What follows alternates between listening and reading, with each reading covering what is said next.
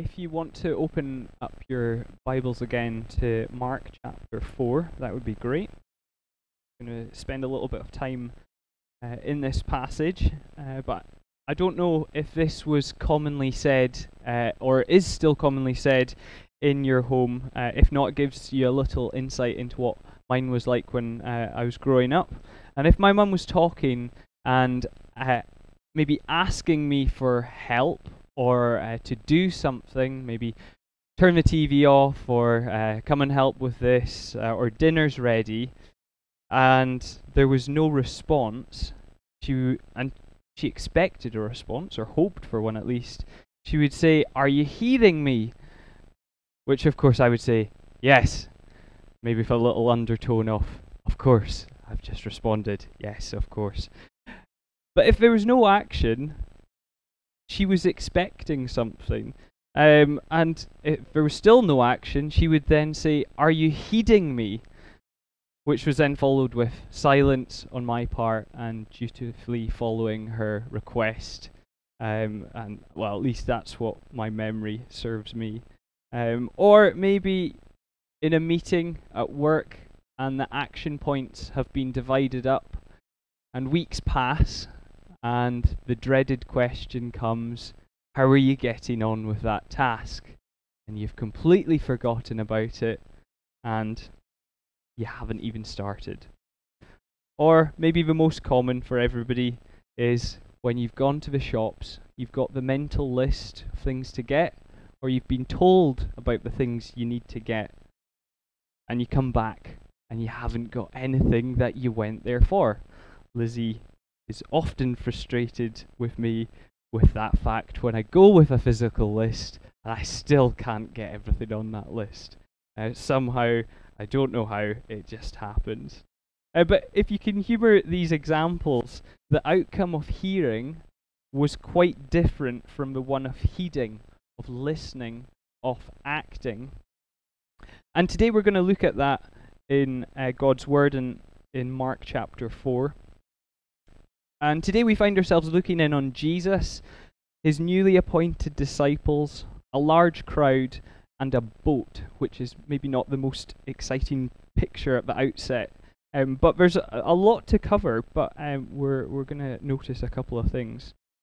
The disciples appear to be getting better at their crowd management skills as they tour, and there's not a noted prompt from Jesus having to suggest to get a boat ready for him, as he does in Mark chapter 3, verse 9. And it's fascinating to think that the boat is actually intended not for his safety, because of a large crowd, but primarily to aid his teaching. So, calm waters, a little distance from shore, and it's created his own amphitheatre for everyone to be captivated, or at least some people will be captivated, others are maybe just there wanting to glean whatever wisdom they can from this new celebrity ruffling feathers. And the crowd were in for the long haul, as I said earlier. Hopefully you're not today, but Jesus had a lengthy talk in store for them. Mark 4 verse 2, he taught them many things by parables. And God has drawn us to a handful in the following sections. We're going to focus on just one thing. You'll be glad James suggested to cut it down. Just one thing throughout all these sections. But we need to go to the secret ingredient first in verse 12. And we're to hear and see what it means for us. We arrive at a divide. There are two groups of people. And from what we can gather here, it's actually a fundamental point for all of Jesus' parables, as suggested by him in verse 13.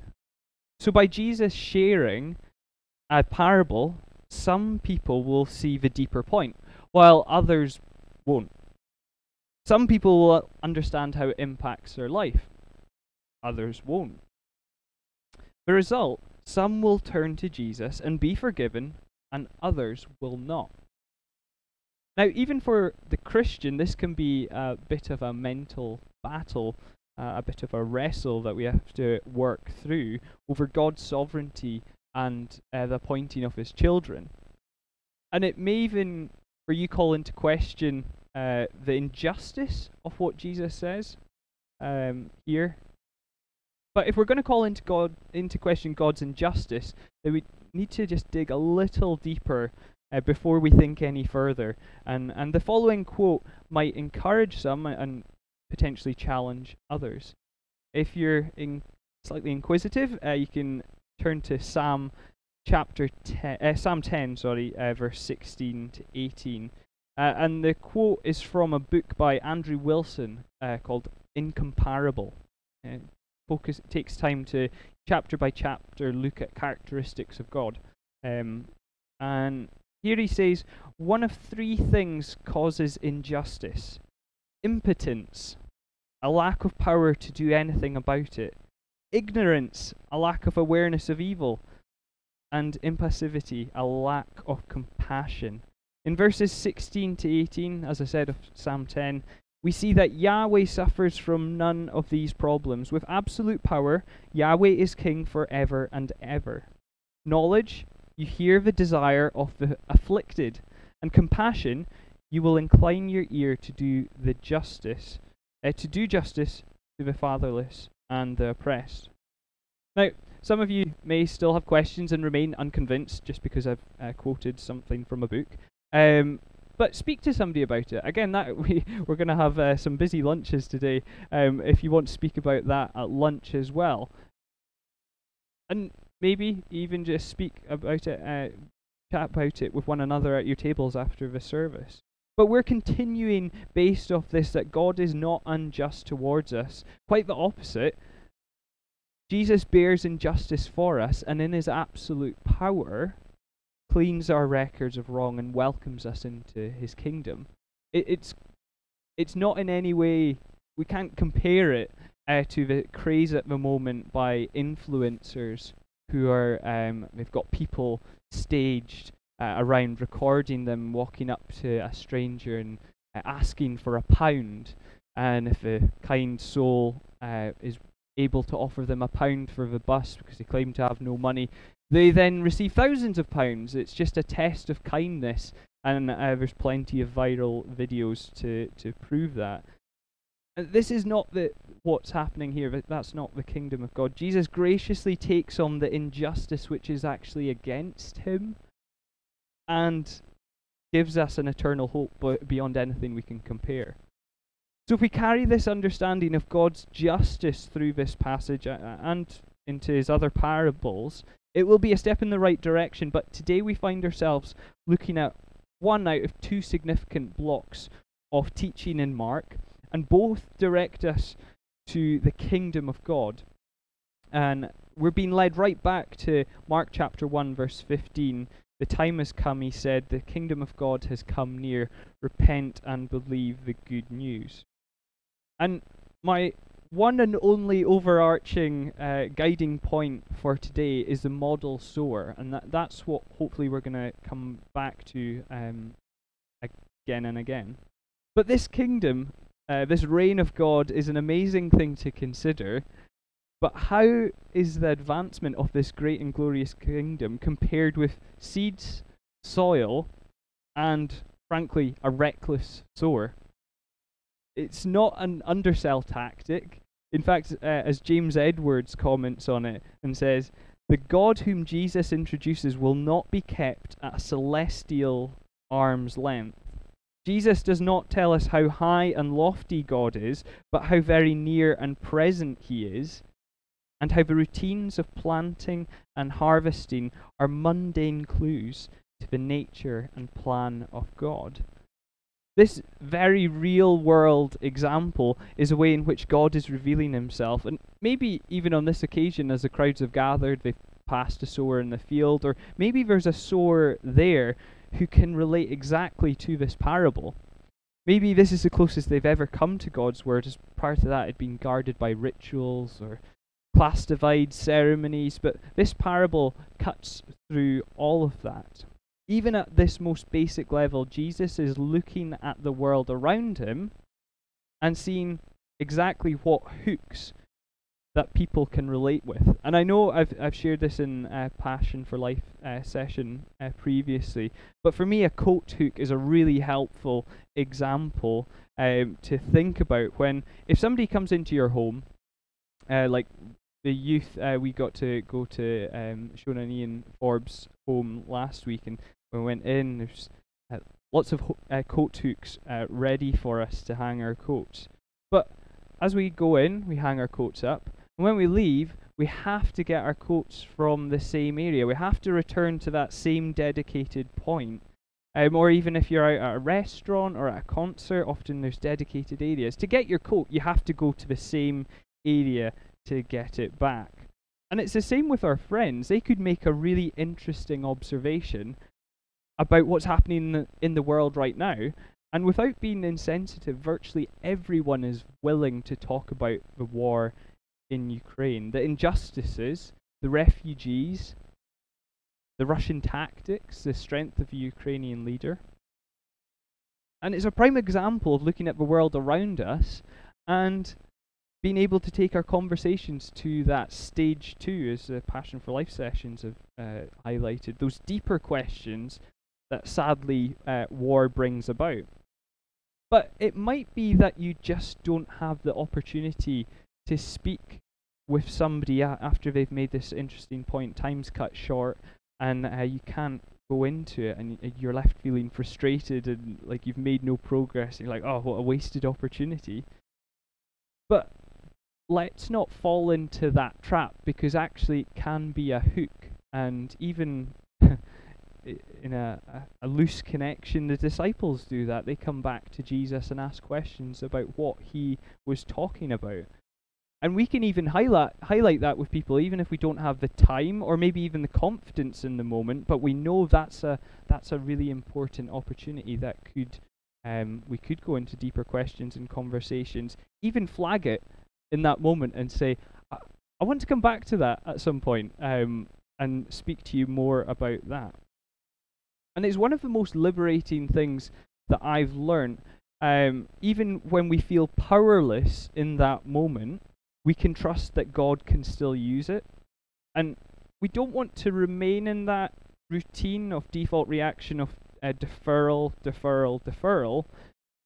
because it can just become a little excuse. But it can be really liberating in the sense of if we don't know much about the topic, and we do just want to find out a little bit more before we're able to engage. Recently, when I text one of the guys I'm getting to know a little bit better on inviting them to an outreach event, they were interested initially, and then I gave them more details about the gospel talk and who was running the event. And shortly after that, I received a response, and they were really honest with me and said the event did not match with their personal values. They weren't going to be coming, but hoped we had a great time at it.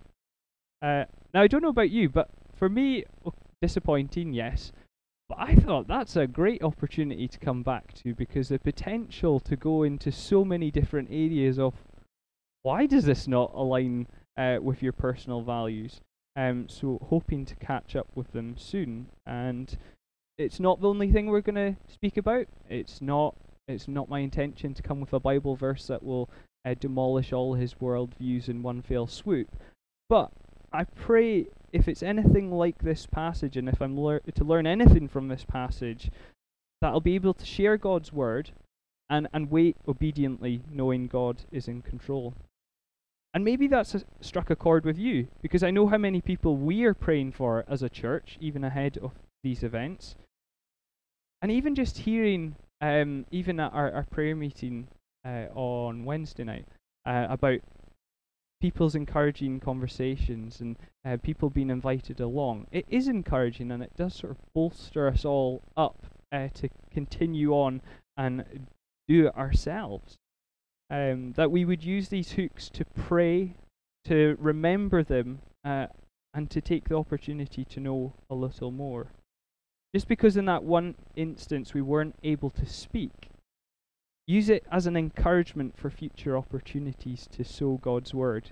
If Jesus can compare God's kingdom, the vastness and might of God's kingdom, with a simple sower, and make one of his most fundamental teachings about it here, then be encouraged at the many possibilities of things happening in our lives, the struggles, the real realities that we face, to use to point our friends and family to Jesus. But almost on the flip side of that point, we see the further liberating reality that Jesus presents to us.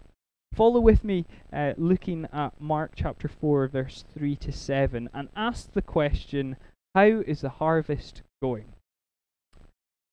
Listen, a farmer went out to sow his seed.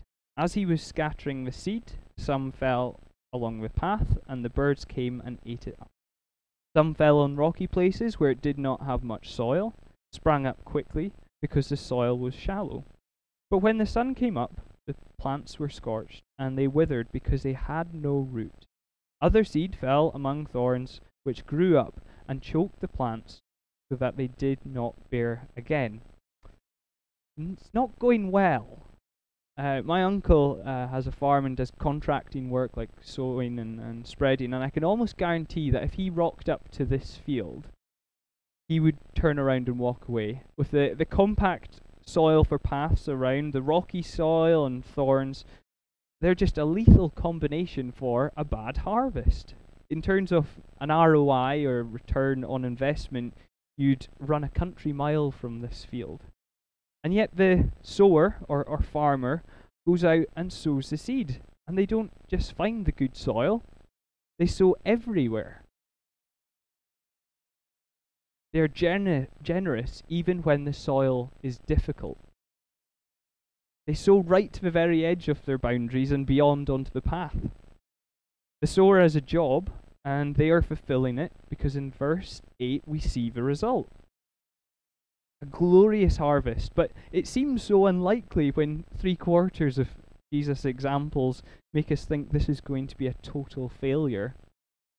But as I was thinking about this more, it made me think about who is modelling being the sower. Jesus. He didn't come to earth and only walk up to the people who he knew were going to be his children, and then once he reached them all, sat back and relaxed. He didn't take the Bill Gates approach of, I choose a lazy person to do a hard job because a lazy person will find an easy way to do it. And there's certainly no record of Jesus having someone come up to him and he pauses and then turns away because he ultimately knows they're not going to be saved. There's engagement. So if Jesus, in his infinite wisdom and knowledge, does not do that, how do we think we can do that? We sometimes become self-appointed judges and somehow think we are to determine the future of our friends and family and newcomers. And I want to suggest that we make the task harder for ourselves and even more burdensome than it should be. When we self-appoint ourselves as judges and decide who to withhold the news of the kingdom of God from, a few things become clear. We do not rest in God's sovereignty, knowing that he can save this person that very moment or in years to come. We make the task infinitely more difficult for ourselves because we have to weigh up the likelihood of the person becoming a Christian or not, which then paralyzes us from doing it anyway. In my previous job in retail, we had, where I worked, lots of glass windows, so you could see all the lovely customers walking around. And you had to speak to everybody. You had to, because you never knew who was going to buy. Before I left that job, I was able to look at a couple of stats.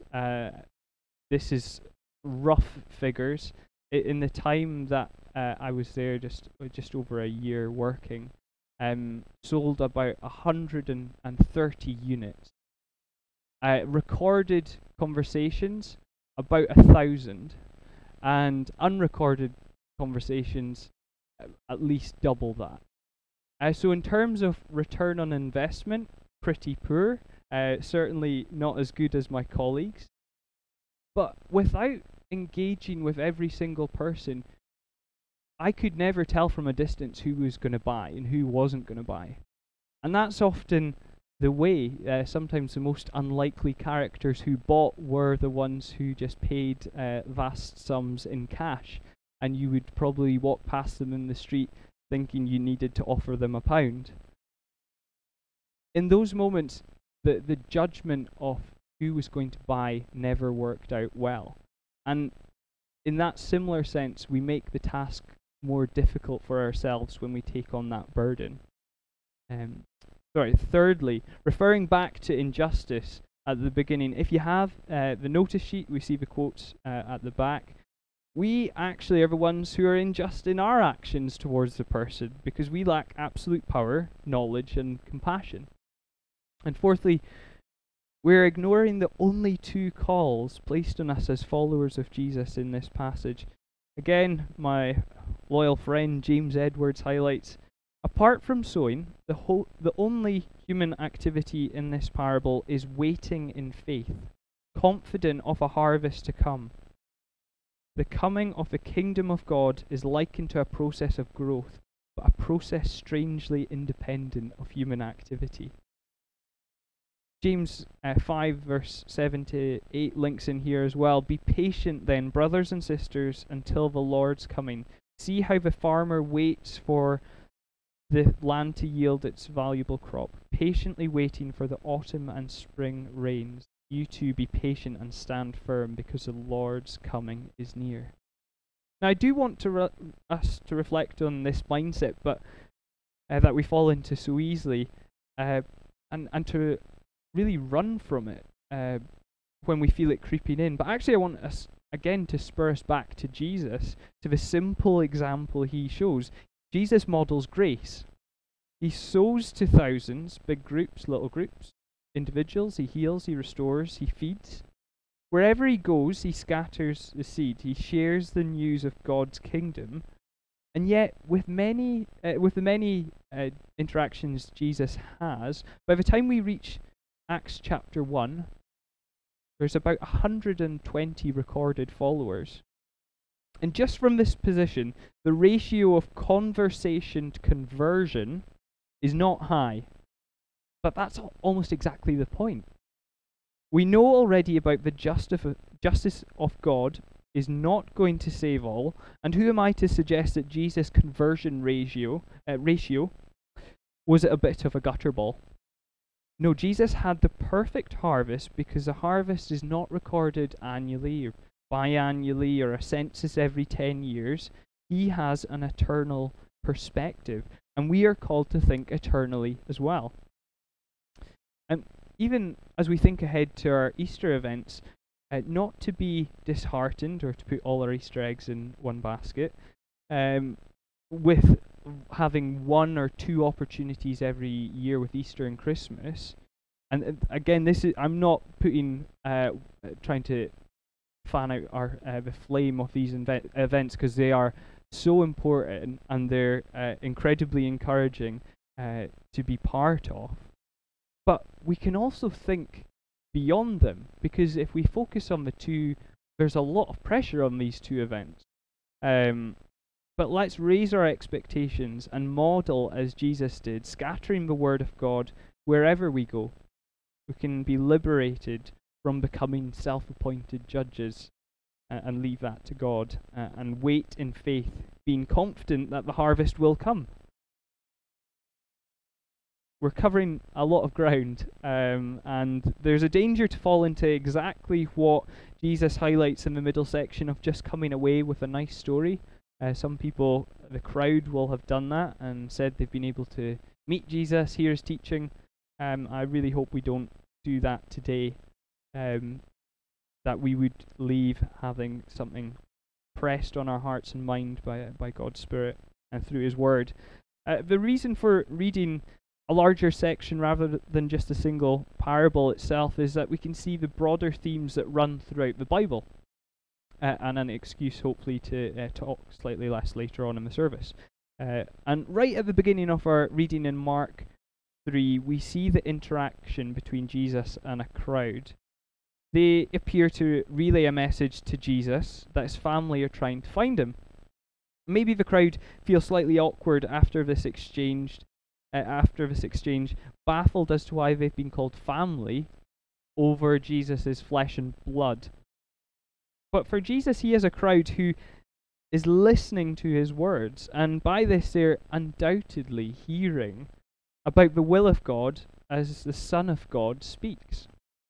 To hear about the will of God is a moment when we have a call to let the reign of God fill our life. So of course, Jesus is laying a call on people's lives by once again distinguishing those who are for him and those who are against him. But as the secret ingredient would suggest in verse 12, some will merely hear but not understand. The parable is incredibly helpful in reinforcing this call to hear. In verse 20, it's supposedly different from previous uses. James and David can clarify that for you. But for those of us who hear the word, like in verse 20, there is an ongoing growth from it. And that's quite obvious from the parable as well. There's no growth, or there's very little growth, or it happened very quickly and then died. But it's long term, it's eternal. And that's the Christian life. There's a fruitfulness, a process of being made more like Jesus. But we must hear and obey. Even as we think about when we become self-appointed judges, deciding whether or not we should share the gospel with people, whether it will work in their lives, but from Jesus' examples just here, that those people we might think would be most receptive to the call and jump to the cause, sometimes aren't the first people to jump.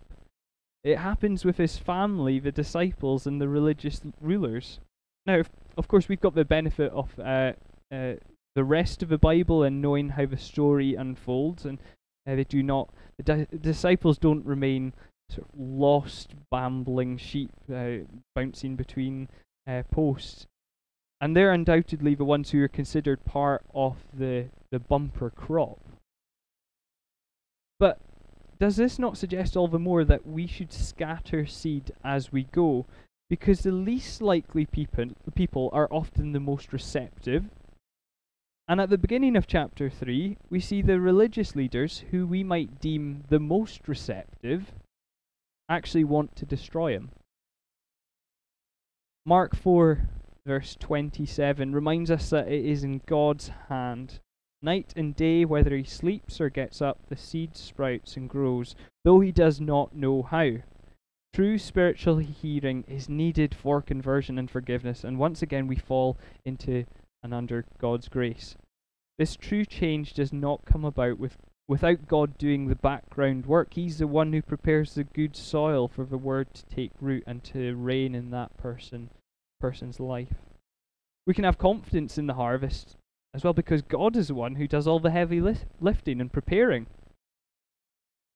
Jesus was the one who was sent. Jesus is part of that. There's an incredible hope of eternity that we often forget and pale from when we're speaking with our non-Christian friends and family. And we forget that Jesus will not let them hang out to dry. He has called them. Jonathan Edwards puts it like this: unconverted men walk over the pit of hell on a rotting cover. And there are innumerable places in this covering so weak that they will not bear their weight, and these places are not seen.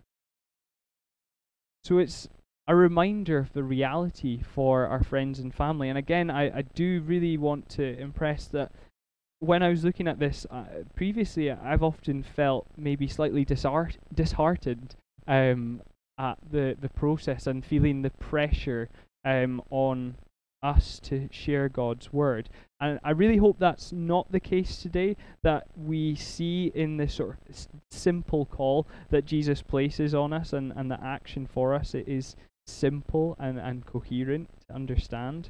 But it is a sobering reality to think about that quote of the final hurdle we face and the most distinctive divide of two groups of people who have heard and acted or not, of where they will spend eternity.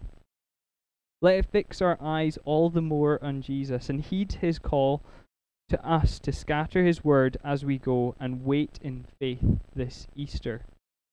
My prayer for us as Christians today would be to take up the gauntlet and look at the non-Christians around us and pray, Father, bless this soul too, and crown that soul too.